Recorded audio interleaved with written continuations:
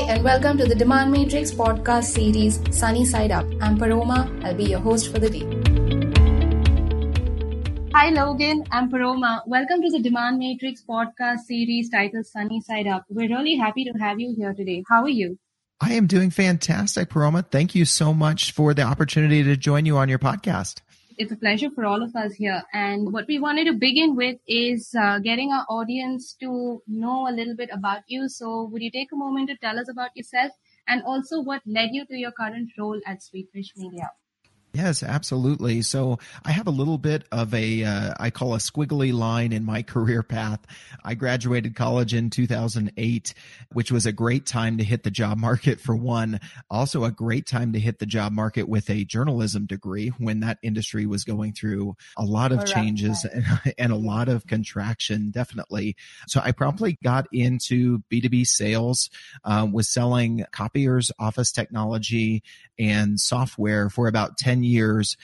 Always kind of had my eye on B2B marketing because I kind of felt like a marketer living in a salesperson's body because of my journalism background and the background in creating content.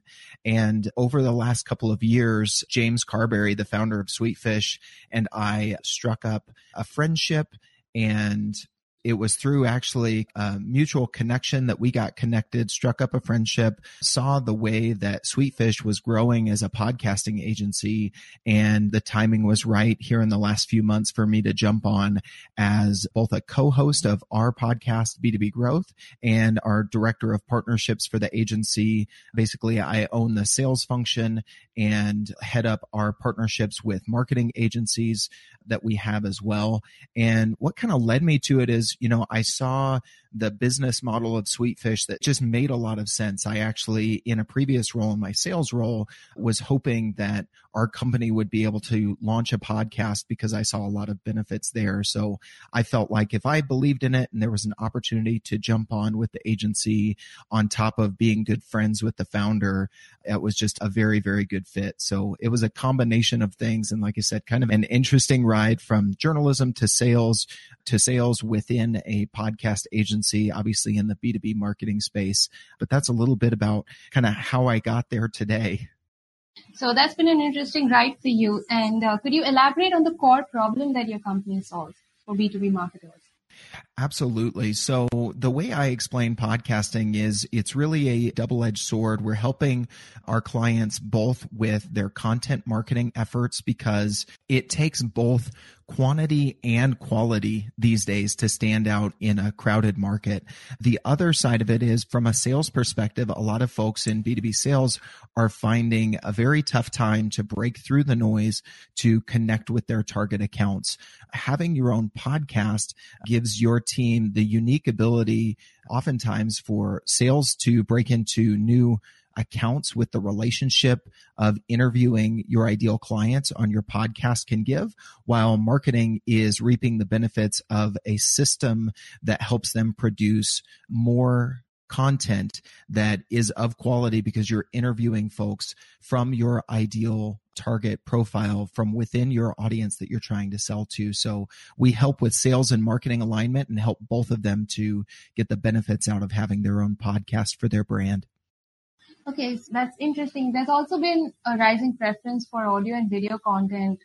And the next question revolves around this. Where do you see this trend evolve over time? A lot of B2B companies, a lot of B2C brands as well have started shifting formats. They aren't only sticking to text. They are looking at video content and, interesting ways of garnering attention in the market. So where do you see this entire video and audio trend move to?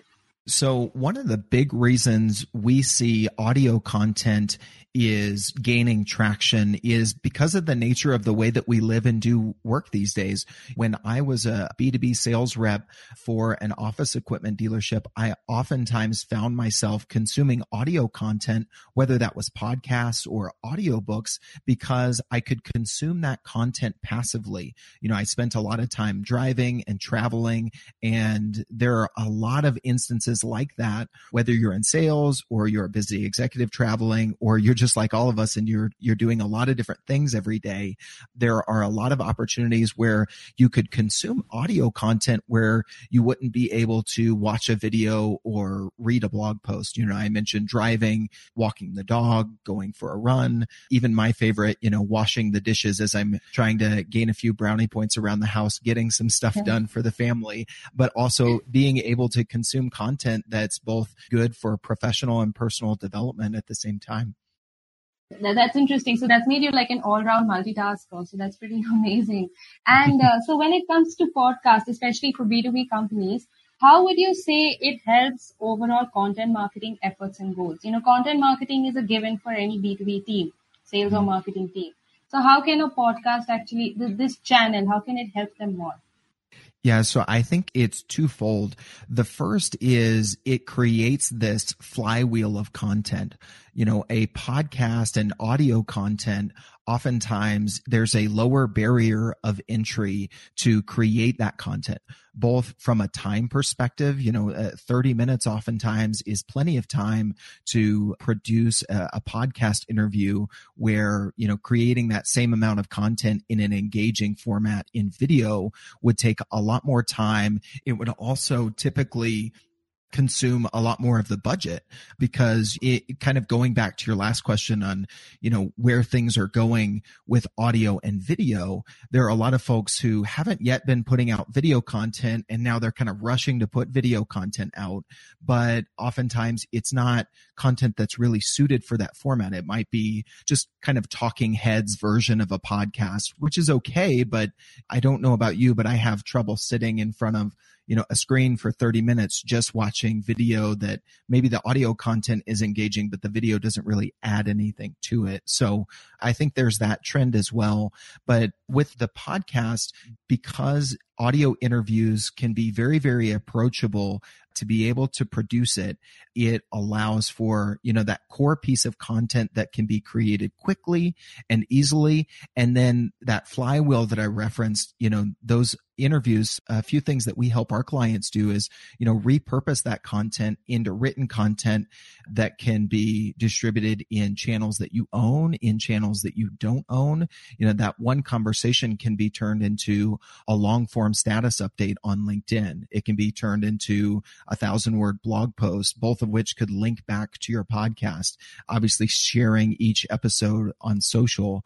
If you have an interview with someone where they break down something pretty technical or go through some stats, it's an easy way to get that content out. And now that turns into an infographic or some other piece of content. So you kind of start in the middle with this core piece of audio content, which is growing in listenership, but then it can be atomized into multiple different ways and morphed for different channels.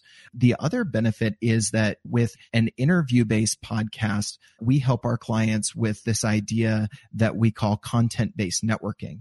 And basically, we define it as collaborating with ideal clients, potential referral partners, and industry influencers to build meaningful relationships by creating content together. So when you approach it this way, you're actually getting the one-to-many of content marketing. As you mentioned, there's no B2B brand or modern marketing department or agency that isn't doing content marketing. But when you pair that with collaborating and creating content, not in a vacuum, not your marketing department in a conference room trying to think of what is going to be relevant content for your buyers, but going out to your potential buyers, interviewing them on your podcast, you're crowdsourcing your content strategy, but you're also getting a one-to-one relationship that you might not have had otherwise while you're doing the one-to-many content marketing. So when I say it's twofold, that's the other aspect. And I think that's a part, this content-based networking idea that a lot of folks aren't necessarily thinking about, that is, a benefit of producing audio content as well. So, I have a quick question right about here. So, over time, what we saw is that every brand started maintaining a regular blog on their website. Mm-hmm. And that's sort of become a given all over the world. There'll be very few websites or companies with active websites that don't maintain a blog. So, question here: do you see podcasts taking that same route eventually? Because as you said before, audio is easy to consume. You could be walking the dog and listening to an interview, and registering a lot of the stuff that's been said. So, where do you see Yes. it get the same importance as a blog? Absolutely. I just saw a post someone tagged me on Twitter this past week that alluded to that same fact. And that's something that our founder, James, and I have been talking to a lot of folks about, is that podcasting feels a lot like blogging did 10 years ago. Not Right. everyone was doing it. HubSpot led the charge by showing, if you put out a lot of content, what can happen. Now blogging is a lot more crowded. And I think in the next 10 years, maybe even in just the next 5 years, podcasting is going to follow suit. Some marketers say that, we as marketers ruin everything. So maybe that'll happen with podcasting. There'll be podcasting overload, but that tends to be the case with anything. Anytime there's new open waters, eventually it gets crowded. But the good news for marketers right now is that the space isn't overly crowded yet. There's room for you to kind of tread out to those open waters and claim some space in your niche, in the market that you're trying to own when it comes to podcasting, because it's not crowded yet. That yet is what's important. So the timing feels really great. The groundswell is still happening. It hasn't kind of reached peak on the wave. So that's where we're encouraging marketers to take advantage of that opportunity of the timing, because you're right. It is going to likely follow suit with blogging and video content. But if you look at other platforms like YouTube, brands and content creators that were early to that platform have gained and maintained a large following. So if you want to build and sustain an audience over the long haul, oftentimes being the first to a given platform or a given medium really gives you the leverage. So I think there's an opportunity here for a lot of marketers. That's an interesting insight. So let me ask you next, what, according to you, should content marketers who are exploring the idea of podcasting keep in mind when they're setting up their show? And also, what are some of the common falls you've probably observed because you're in this space right now? You help B2B brands set up their podcast channel. And, there are probably a lot of common struggles or obstacles that they face in terms of not only setting up the channel, but how to reach out to the people they hope to have on the show. So what is your take on all of this? Yeah, there are a lot of things I think we could break down there, Paroma. The first is you mentioned what's a mistake that folks make when thinking about their podcast. And I think the biggest one is, thinking about the theme and the direction and even the branding of your podcast. A lot of folks say, well, we do cybersecurity, or we have, a SaaS tool that does this. So we're going to make a podcast about our product. And I think you are going to build an audience much more readily if you focus less on your company and less on your product and focus more on your ideal buyers and theme a show around what's important to them. For instance, we are a podcast agency, but we don't have a podcast about podcasting.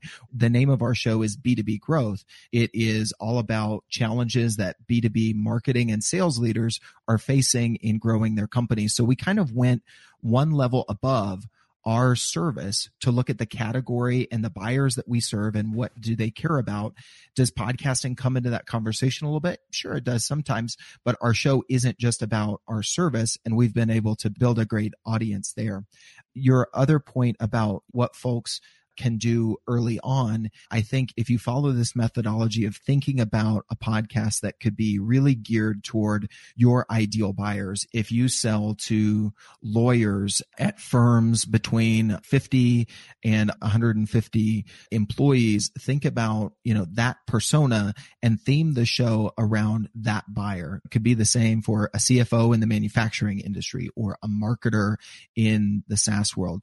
Think about theming your show around your buyer, and then you'll be able to connect with the right audience as well as the right guests that you want to build relationships with.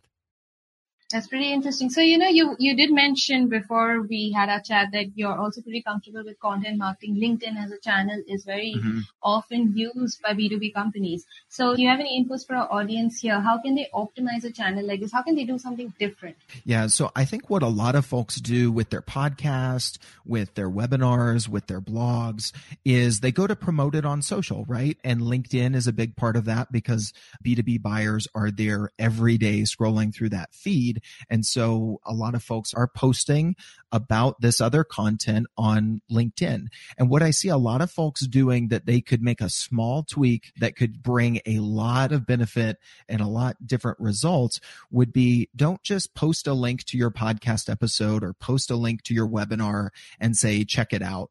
And at best, maybe tease the content. We interview so-and-so of this agency and they talk about these 3 things you can do to double your revenue in the next 12 months. A lot of times what people are trying to do is get those click-throughs. Well, one, LinkedIn specifically doesn't favor those posts, actually posts without links in the update itself, and text-only posts get further reach on their algorithm because they're favoring posts that aren't pushing people off of their platform. And the other thing to think about is, a lot of folks that see that post aren't going to click through. So what we have done and what we've helped our clients do is actually share the value of your other asset, be it a webinar or a podcast episode. Share the value of that in your LinkedIn post. Instead of just putting a link and teasing the content, if you break down 3 SEO strategies that can help double your traffic, share what those 3 strategies are right within that post. And some marketers will say, well, it'll be tougher for us to get click-throughs if we don't put a link in the post or if we put it in the first comment, which is kind of a hack on LinkedIn that you can use. And what we found is that most people aren't going to click through anyway. So you're going to get more views by writing it in the way that people consume the content and LinkedIn's algorithm prefers. So those text-only posts where you actually share the value, more people are seeing it, more people are associating that content and that value with your brand. So the long game works a lot more effectively. So that's one strategy for promoting your podcast or other asset, specifically on LinkedIn, that we've seen a lot of results with.